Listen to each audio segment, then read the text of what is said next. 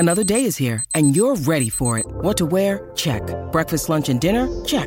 Planning for what's next and how to save for it? That's where Bank of America can help. For your financial to-dos, Bank of America has experts ready to help get you closer to your goals. Get started at one of our local financial centers or 24/7 in our mobile banking app. Find a location near you at bankofamerica.com/talktous. What would you like the power to do? Mobile banking requires downloading the app and is only available for select devices. Message and data rates may apply. Bank of America N.A., member FDIC. This episode is brought to you by La Quinta by Wyndham. Your work can take you all over the place, like Texas. You've never been, but it's going to be great because you're staying at La Quinta by Wyndham. Their free Bright Side breakfast will give you energy for the day ahead. And after, you can unwind using their free high-speed Wi-Fi. Tonight, La Quinta. Tomorrow, you shine. Book your stay today at lq.com. Look, Bumble knows you're exhausted by dating. All the, must not take yourself too seriously, and 6'1" since that matters, and what do I even say other than, hey? Well, that's why they're introducing an all-new Bumble, with exciting features to make compatibility easier, starting the chat better, and dating safer. They've changed, so you don't have to. Download the new Bumble now. Welcome to the New Books Network. Hello, everyone. Welcome to another episode of New Books Network. This is your host, Morteza Hajizadeh from Critical Theory Channel. Today, I'm talking about a very, very timely topic, Anthropocene, and I'm honored to be speaking to Dr. Travis Holloway. Travis Holloway is an assistant professor of philosophy at State University of New York at Farmingdale, and he published a book called Theory, Art, and Politics for the Anthropocene, How to Live at the End of the World. The book was published by Stanford University Press. Travis, welcome to New Books Network. Thank you, Morteza. It's a pleasure to be talking with you today. This is a fascinating book, and it's very easy and short to read. But before talking about the book, maybe you should tell us a little bit about yourself and how you became interested in questions of topics and questions of arts and climate change. Thank you. I am an assistant professor of philosophy. I'm also a translator and a poet and former fellow in creative writing at New York University. I was trained in Europe as a philosopher. I worked on mostly politics, social and political philosophy, and 20th century philosophy. So the short story is, I guess I was not expecting to work on climate change. I had no intention to speak about climate change, and then climate change interrupted all of the work that I was doing. Maybe we can talk a little bit more about that. So about 5 or 6 years ago, I began writing about climate change. I now teach a course every semester called The Politics of Climate Change. I'm guest editing a special issue of Philosophy Today on a new era of climate change. I host an annual workshop called The Nature of Art Today at an art design college, where we look at how nature is its depiction, its motifs are changing in very, very contemporary art. So in the last year or the last 2 years, every year it seems to develop in a new way. So I could say a little bit more about the book came about, but maybe I should turn it back to you. Was there anything in particular that you'd like me to speak more about? Yeah, one thing I'm really interested in is the sort of this book. How did it come about? What was the, let's say, motivation, or what was the trigger point that you decided to write the book? So as I mentioned, I wasn't supposed to be working on this. I wasn't supposed to be working on environmental philosophy or climate change. I'm trained primarily as a social and political philosopher. But my work was gradually interrupted by climate change. I think the moment when Bruno Latour talks about the moment when we face up to this kind of climate change, I think the moment for me when I really looked at it was when I was living in New York City in 2012 and Hurricane Sandy hit. Now, New York City is not supposed to get hurricanes. We're too far north in the Atlantic. So here was this modern, triumphant city, and it was supposedly impervious to nature. We were protected by it or walled off from the pastoral. And it was being intruded on by a kind of devastating nature, a new era of climate change, really. After the hurricane hit and I was living in the city, I began to notice a real shift in the conversations among artists I was working with, intellectuals, and really, I think everyone in the city, what had been up to that point mostly distant scientific facts about climate change were being felt as lived experiences, and they were being shared in a very public, historic way. So in the midst of this, I started noticing that I was seeing more and more stories related to climate change, to catastrophe, to the end of the world. These are all themes I suggest in the last decade have become ubiquitous in our culture. My friends were making this kind of art. Two poets that are friends of mine, Alina Gregorian, Tim Donnelly, both wrote books about clouds. The Cloud Corporation from Tim Donnelly and Alina Gregorian's Navigational Clouds.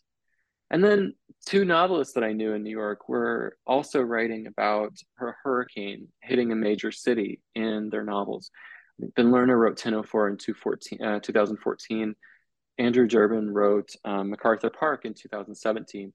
And both novels tell the story about a hurricane hitting a major city and leaving that kind of modern, again, triumphant city no longer walled off or unimpeded by nature.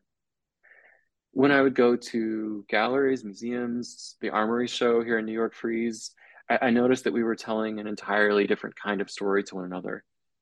It was, in fact, one of our oldest kind of stories. It was not, though, a personal narrative or even a drama about nature, about some kind of natural catastrophe. It was an epic about a natural disaster, and it was taking place on a planetary scale. And then I think it was an unseasonably warm day in the winter of 2016, and I was on the way to New York Public Library with a friend. It was in the middle of winter. I think we were wearing t-shirts. And I started writing about the weather in this very special room. So if you think about New York City, many people know these buildings like the Empire State Building or the Statue of Liberty. But one of the cherished spaces in the city is actually a library that is on the corner of 42nd Street and Fifth Avenue. And it's a reading room. It's a large reading room, about the half of the length of a city block, maybe the length of a football field. And above is this incredible ceiling fresco painting of clouds. And so you can imagine other, depictions of clouds. Only in this depiction, in Renaissance painting, for instance, in this depiction, there are no human figures.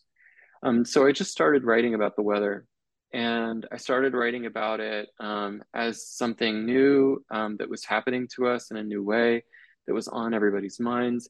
And in the book, I went on to catalog a series of works of art over the last 10 years about the weather. And I used that as a basis to talk about a new kind of story or narrative or thinking that we're doing as a result of this new era of climate change. A lot of the points that you mentioned actually still ring through all unusual weather conditions. But anyway, let's first come up with a definition for the term Anthropocene. Yeah, I'm sure a lot of people are familiar with this term. I myself first came across the word, I guess, in 2016, if I'm not mistaken. Before that, I had never heard of it. And it was only when I was doing my research, but I realized that more and more we see this term, we hear this term on television, radio, we see it in newspapers. I guess in The Guardian, almost every month, there is an article which at least makes a reference to Anthropocene, and there are a lot of books about that as well. But can you tell us what Anthropocene means and how? And one thing I really like about this is that it's an entanglement between the geological time and also human history. So that would be great if we could talk about this. Absolutely, it is. One thing I want to be clear about is that in the book, the Anthropocene is a contested term. I don't want to adopt it or try to use it because, as you say, it is so present in our newspapers and our conversations. And I guess the question then is, how did that come to be? So very simply, as we've mentioned, all of these new things are happening across our planet. We're seeing shifts in temperature, ocean temperature. We're seeing fires on a new scale, droughts on a new scale, jet stream patterns that are different, glaciers melting, refugees, I mean, and so on and so forth, right?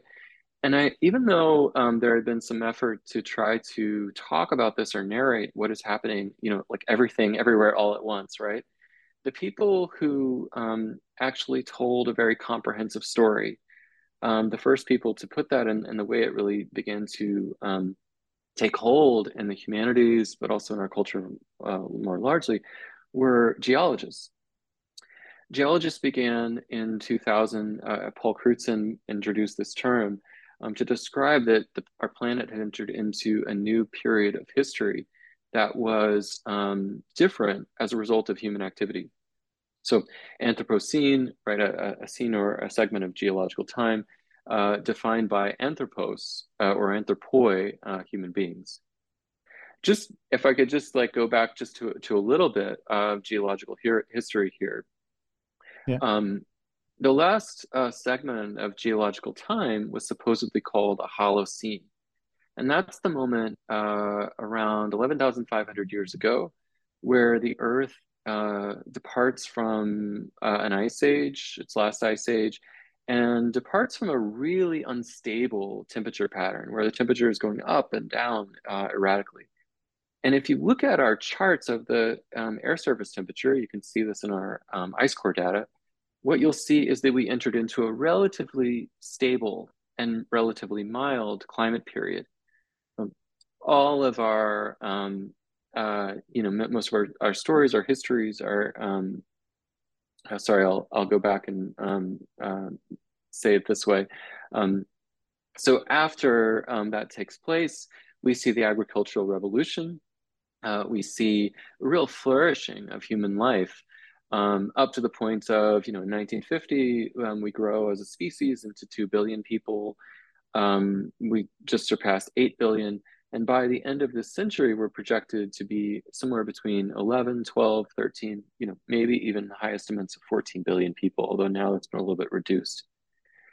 So what these geologists were describing were a new period, was a new period of an age or era in our planet where we'd start to see a shift and a period of instability as a result of human activity. Later, an Anthropocene working group was formed. And I guess what's odd for us, if we're thinking about the university system more broadly or popular culture, is how much ink was spilled in the humanities, the social sciences, newspapers about debating this term Anthropocene. I think everybody has weighed in. Geologists presented this story about the planet, and then historians weighed in, sociologists weighed in to try to tell the story from their perspective.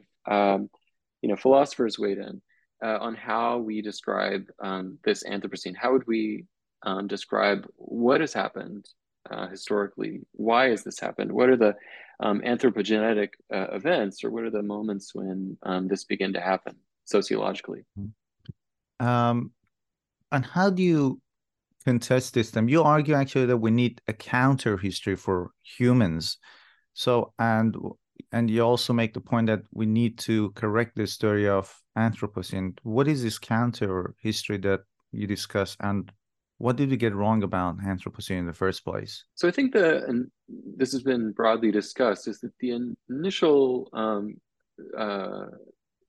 issue or problem that many people had with the way that geologists described the Anthropocene was that geologists would describe it as the collective human force of human beings as an entire species. So geologically, what is the collective geological force of human beings as a species? And there's no debating that human beings as a population has surged, and when we see what geologists call the Great Acceleration, we can see things like charts of greenhouse gases taking off in 1950, and from that until now, when the population basically quadruples. I think what people began to question was this idea that Amitav Ghosh, for instance, says in The Great Derangement, where he says that every human being who has lived has played a part in this, in in this problem, and that it is this problem of planetary climate change of the Anthropocene is owed to human beings as a species. And what many people wanted us to take a closer look at, I guess, was what specific practices, accounted for this Anthropocene? Or was it, do we need to differentiate our human species, for instance, in the fact that a rich person in a wealthy country contributes 1,000 times more greenhouse gases than, a poor person from a poor country? So I'm trained as a philosopher, and one of the things that philosophers have been so concerned about is the fact that we have very different histories or accounts depending on who is telling the story. Nietzsche, for instance, will talk about how our values or German values throughout this certain period are told from a very different perspective and redefined. So let me go back. Nietzsche, for instance, will talk about how German values and morality is told in very different ways, that story, depending on whether it's the upper classes telling the story or the lower classes telling the story. We see Foucault talking about the difference between those who are on the supposed side of reason and those who are supposedly on the side of madness. Foucault's thesis, of course, was titled The History of Madness. He wanted to tell the other side of that story, the other side of history. And so what I began to see in this discussion of the Anthropocene was, what Sylvia Wynter, the Caribbean decolonial theorist, will call a need to describe not just the anthropos or humans, but the human other, the inhuman. All those people who had been on the other side of this definition of humanism, Italian humanism, for instance, which emerges in Renaissance thought. And that definition of humans is told as a way to master nature. It is used, as I point out in the book later on, as a rationale or justification or metaphysics for the colonization of modern-day Dominican Republic in the Spanish court. So I think more broadly, what I'm getting at here is that if we're going to give an account of the Anthropocene, we have to give a kind of account that begins to tell it from a few different perspectives and differentiates it into the actual differentiated histories that we have. Certainly, those are differentiated or passed through questions of race, capital, gender, and so on and so forth. And there is something in the book that I was really interested in. You talk about this counter history, trying to put wordlessness into public space again. What does that mean? What do you mean by wordlessness? And how does this counter history bring it back into the public space again? So let me get to the question of wordlessness maybe in a moment. Let me say a little bit about how, in practice, we might think about this counter history, and then move from there. I think what I'm really interested in that chapter that you're talking about is the kind of history that we can do when we involve or include the history of the planet, and especially CO2 or greenhouse gases. Let me give you an example. In the 1600s, for example, we see a decrease in CO2 in the Earth's atmosphere. And we can date this decrease with ice core data from the same period. And so one wonders, when they try to look through the CO2 and greenhouse gases caused by supposedly all humans, why in 1600 we see this dramatic decrease in CO2, in the atmosphere of the planet. What is actually archived, scientists and social scientists agree, is the documentation of the genocide of the indigenous population in the Americas, which went from about 60 million to 6 million from the end of the 15th century into the 17th century. The reforestation of their land after European colonization caused for carbon sinks to emerge. And so, what I'm interested in there in terms of a counter history is that we know the history that there is Columbus sailed the ocean blue, as I was taught as a kid. And we're told that there was this Thanksgiving, that there, was some kind of friendship or peace or whatever. But the CO2 deposits in the Earth's atmosphere, the reforestation of land after the genocide, it suggests that what actually happened, not suggests, it proves, it documents, it archives that what actually happened was the genocide of the indigenous population. So that's an example of a counter history that departs from a normal sense of history that I was given, for instance, as a child, that many people learn, from in a colonial environment, settler colonial environment.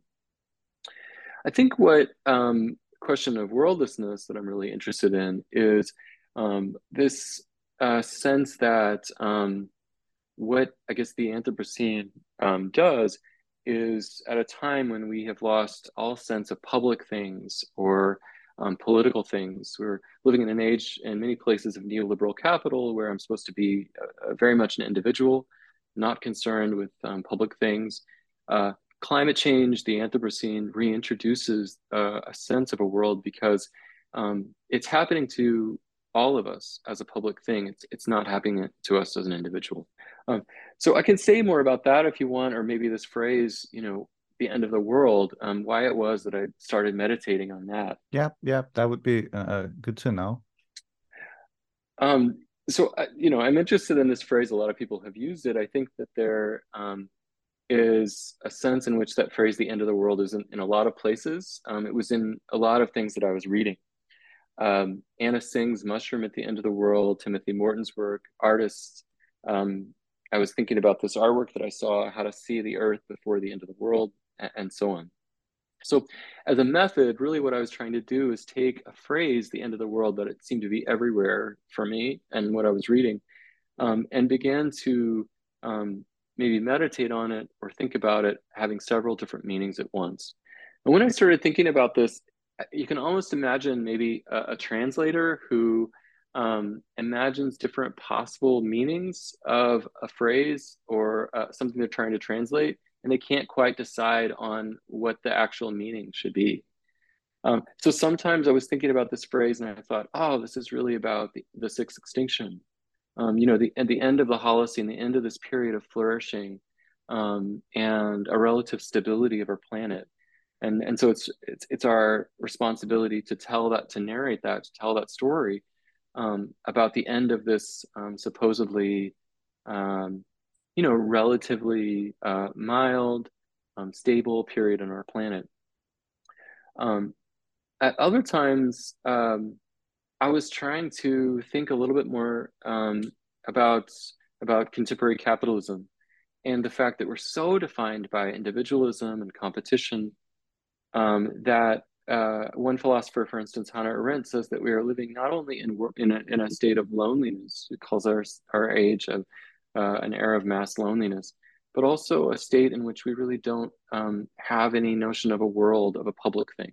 We are worldless, she says. And I felt like climate change was intruding on that because it reintroduced this sense that this is not happening to me as an individual. This is happening to all of us, almost like an epic.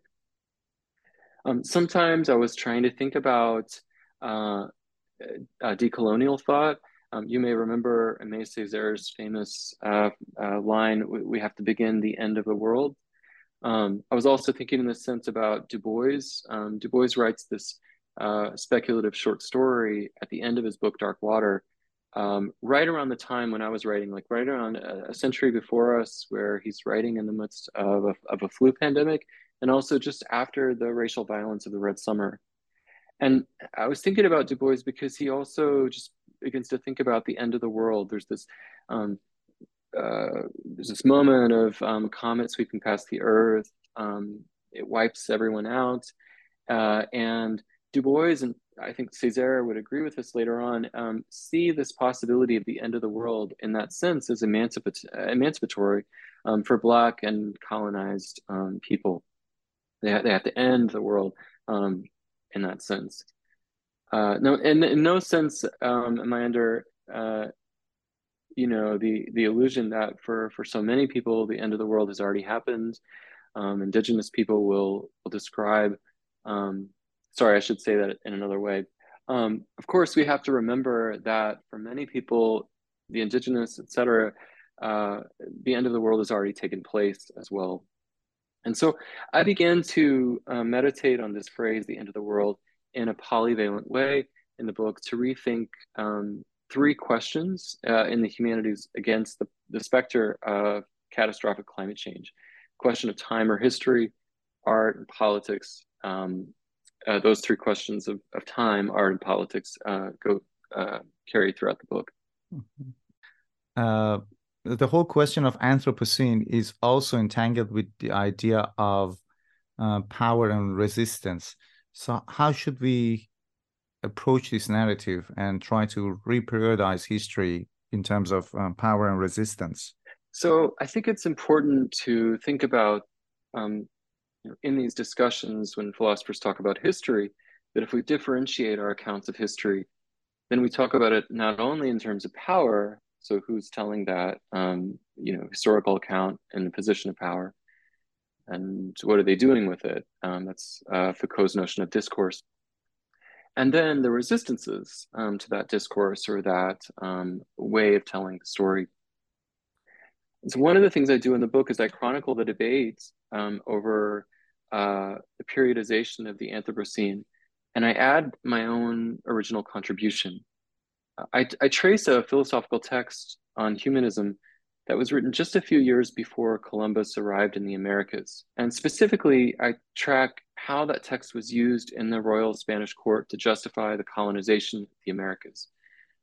In the text, it's by Pico della Mirandola, he describes that there is this wonderful, extraordinary being at the center, midpoint of the world. It is, as he says, man, and it has a duty and responsibility to order over the rest of the earth. Of course, Mirandola writes this in the 15th century from the point of view of Europe, and when it's taken up later by Juan Gines de Sepulveda in a Spanish court in the 16th century, it's taken up in order to justify the colonization of modern-day Dominican Republic, as I mentioned. What ends up happening is that the people living in what is now, modern-day Dominican Republic, that new things begin to changes begin to take root in the land. As colonization arrives, a new relationship with the land entirely is introduced. Malcolm Ferdinand, a thinker that a lot of people are reading today, documents this in his book Decolonial Ecology. Actually, I need to make sure I have that book title correct. Malcolm Ferdinand has documented this new relationship to the land and to the people and the Americas in his book. So when we think about this project of resistance, I think it's not only just about telling the counter history of what happened in those places. What were these practices with the land before settler colonists arrived? But also, can we find within those stories of resistance ways of resisting this Anthropocene anew? And that's one of the possibilities I think that counter histories do that's really interesting to me. Whereas master narratives don't suggest that we can find our way out of this, they suggest, this is history, this is the way of the world. Counter histories talk about those sites of resistance to what has been happening. And those sites of resistance can introduce new ways of being in the future.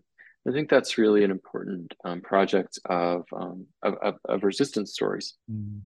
When you need mealtime inspiration, it's worth shopping Kroger, where you'll find over 30,000 mouth-watering choices that excite your inner foodie. And no matter what tasty choice you make, you'll enjoy our everyday low prices, plus extra ways to save, like digital coupons worth over $600 each week. You can also save up to $1 off per gallon at the pump with fuel points. More savings and more inspiring flavors make shopping Kroger worth it every time. Kroger, fresh for everyone. Fuel restrictions apply. There is another idea in the book that you discuss, white geology, which was introduced by Catherine Yusuf, if I'm not mistaken. So what is that idea of white geography, and why do you think it's problematic? Yes, I do document in the first chapter a series of debates that took place around the periodization of the Anthropocene. And one of the more widely read books was Catherine Yusuf's, I think it came out in 2018 or 19, A Billion Black Anthropocenes or None. And Yusuf made the charge that up until now, we had been telling the story of planetary climate change, of the Anthropocene, of this new geological era, purely from a white perspective, from the perspective of the global north. When we talked about what events or spikes, as geologists describe, of CO2, what they might have been, we describe it from the perspective of colonizers, of the wealthy, etc. So I'll give you an example. One of the examples that Catherine Yusuf will outline is this era around the middle of the 20th century, where geologists will describe a great acceleration in population.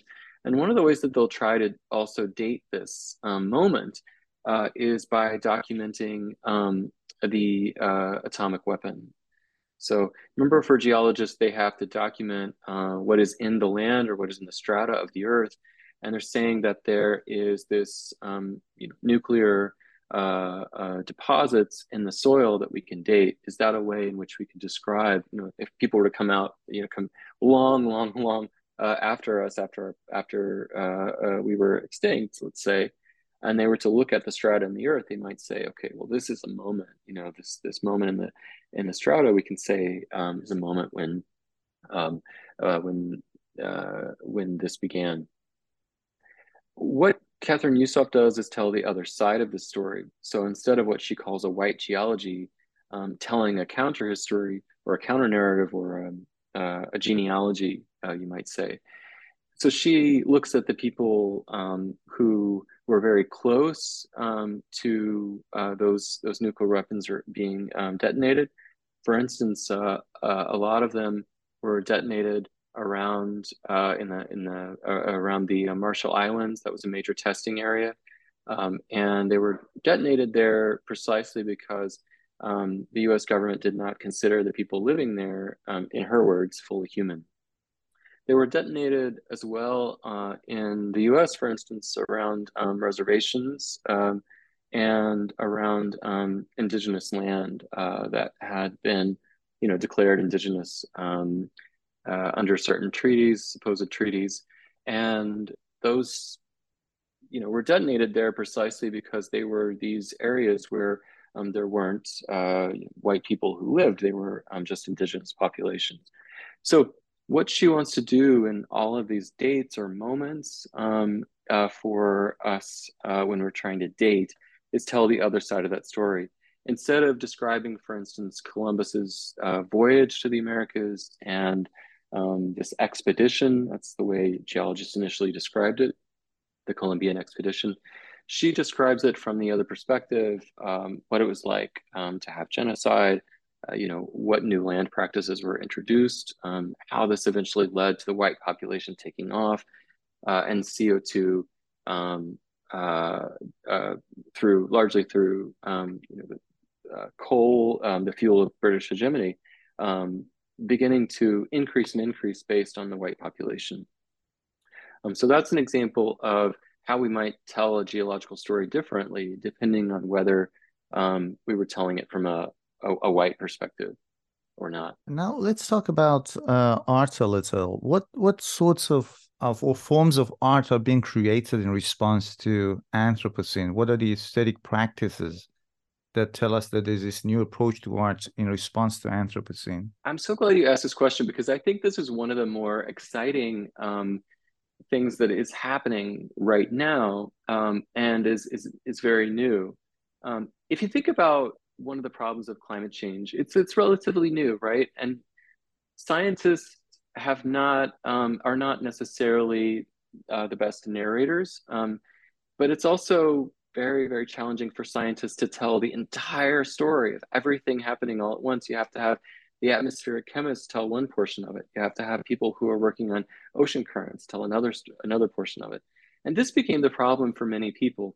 So one of the things that ways that tried to be overcome was through the development of Earth system science in 1983, a science that would tell the whole system of the Earth, a story about it. But that still, for some reason, hasn't raised consciousness in the public in a way that, for instance, a movie might, or a book might, that you happen to read, where there's a character or narrator that you can relate to. So one of the things that I think is really important to chronicle, which I do in the book, is to tell the story that we are telling ourselves about climate change. And I look at works of art, literature, films over the last decade. So I think in this sense, in other words, art has this outsized role to play in terms of us not only knowing the facts. We know that CO2s are increasing. We know that the human population is going up stratospherically, but also to tell a story about it that somehow moves us or allows us to, as Latour says, face up to it. And the Anthropocene also highlights a question of democracy. Earlier you talked about how we humans don't have an equal share in creating the Anthropocene, talking about global North, global South. So how does Anthropocene highlight this question of democracy, and what is meant by the idea of, if I'm pronouncing it correctly, you correct me if I'm wrong, zoocracy, am I right? Yes, actually, Morteza, I was wondering if we could talk about the aesthetic practices in the Anthropocene. Sure. Yeah, sorry, I is think that I all right? interrupted you. No. I thought I liked that question, and it allowed me to talk about sure. Yeah, some let's things talk about. I think you discussed 5 aesthetic practices.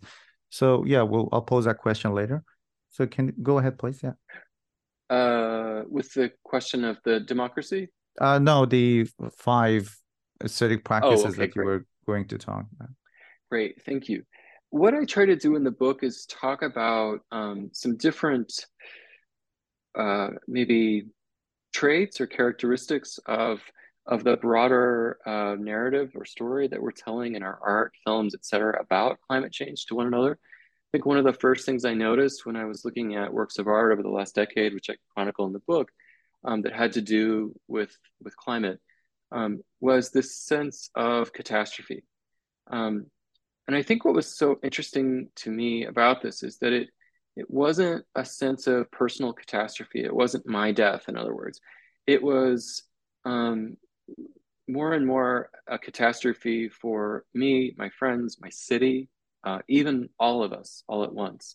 And I look at different films even that do this, but I look at a series of works of art that describe this kind of catastrophe happening to all of us, all at once. It was happening, I think, largely through a depiction of nature, but very different from the way that we had described nature, for instance, in our romantic accounts, whether it be in Buddhism or in land art, or in the Romantic period of France, Germany, England. There's a kind of relationship with nature that is discussed there, which is not at all what I was seeing in very contemporary works of art. So what I was seeing was a kind of nature that was coming up against us as a kind of monstrosity, but a nature that was contaminated almost by the force or the activity of human beings. So I see this in different works of art that I document, but it'll be clouds, for instance, that carry nuclear radiation, a contaminated nature that is blowing across. And then there's a play that I documented where whether the protagonist in the play will survive is owed to the weather, because it will either blow that radioactive wind into the people in the story, or the weather will blow it away from them. Now, this kind of a story is very, very different from the kind of stories that I think we were telling each other, 2 decades ago, even a decade ago.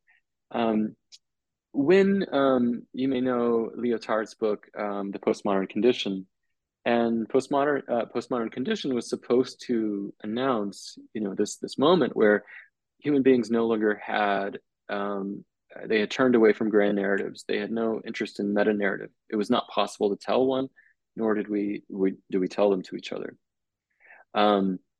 Or should we? Lyotard mentions his concern about totalitarian narratives being part of the story. What I was seeing was the very people who had most resisted grand narratives, so decolonial philosophers, etc., now telling a story about a planetary epic. So some very, very grand narrative.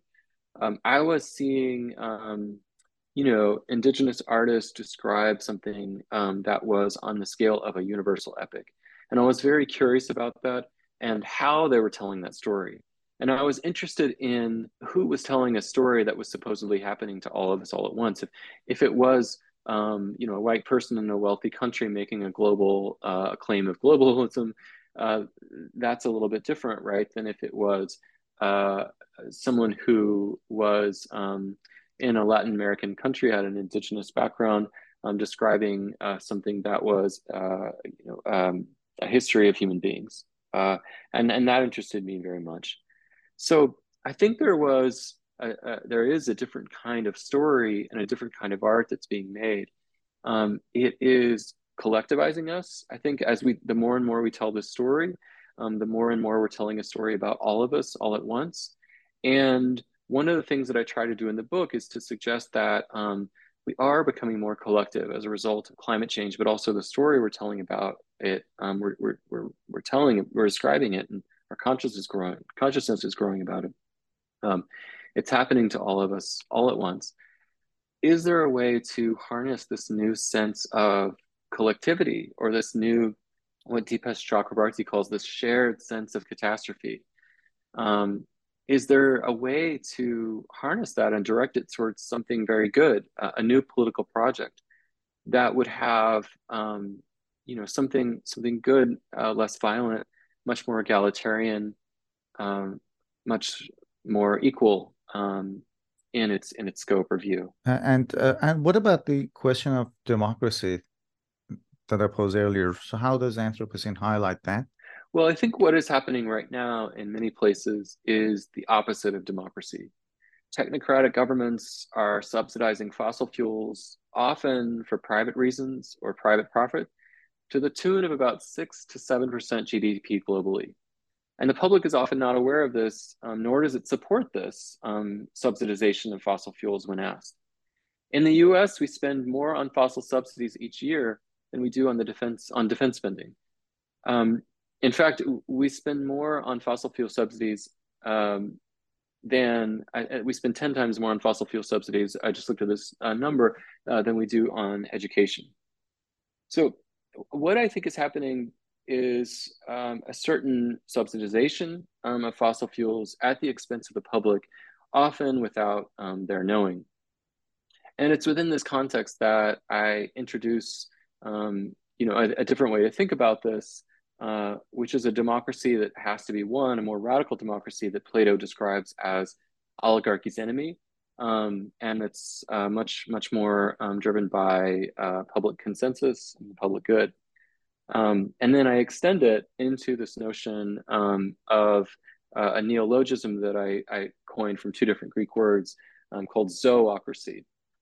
So it's a kind of democracy that would be extended to life itself, a democracy of all the living. And Anthropocene, how can it help us out of, or show us a way, a different way, or an alternative to neoliberalism's wordlessness towards a more radical form of democracy? How do you see this happening? Well, I appreciate that question very much. This is the part of the book that, to my surprise, I think many friends, colleagues, readers of the book found to be the most original and the most exciting. When I would share, the book with them, they would say, this idea that the Anthropocene breaks us out of our era of neoliberalism, of contemporary capitalism, of worldlessness. You show how that's happening whether we realize it or not.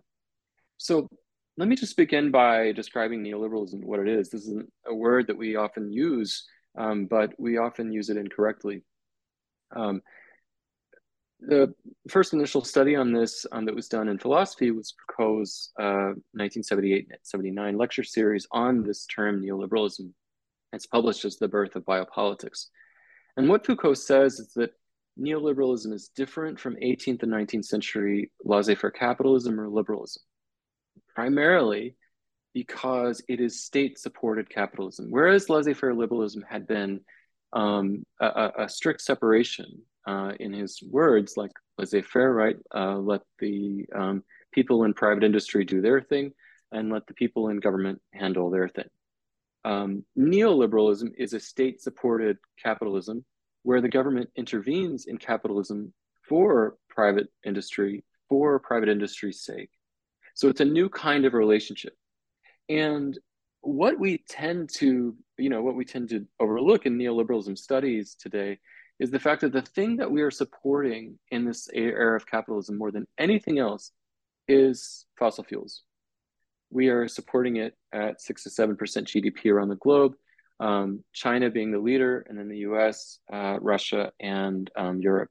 So the state supporting these kinds of this fossil capitalism or energy. I think what the book tries to show is that whether we realize it or not, climate change has broken us out of the story of neoliberalism. Foucault will go on to say in The Birth of Biopolitics that what actually subtends this, neoliberal order in our government is a way of life that says that all of us are economic beings. We are all individuals. There's nothing public.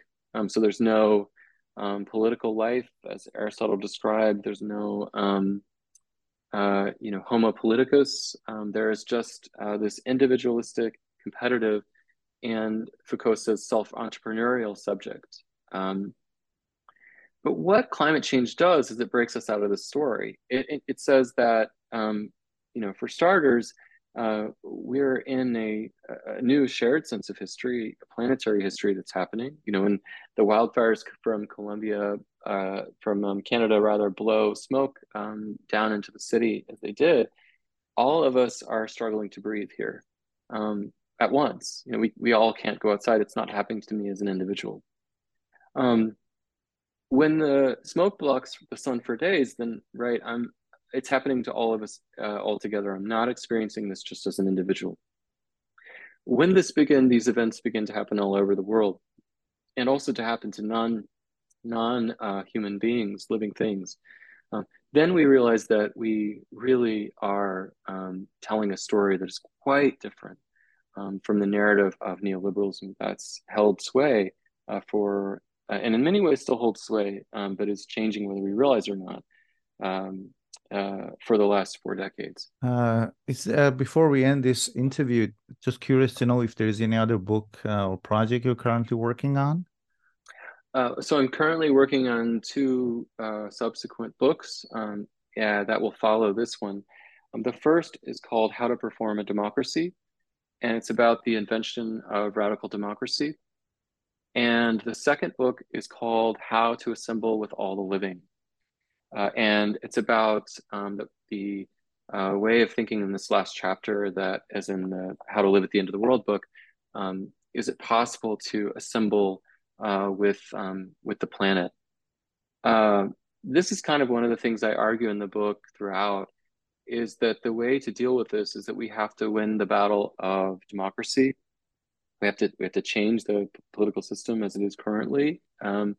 And then that has to be transformed into something more than democracy, more than a rule of the people, to use the Greek translation. It has to be transitioned into a rule for all the living. It has to rethink itself in terms of a politics, not just for a people or human beings, but one for all the living. And that's the sense I'm trying to get at with how to assemble with all the living. Thank you very, very much, Dr. Travis Holloway, for taking the time to talk with us on New Books Network. Thank you very much, Morteza. I enjoyed it.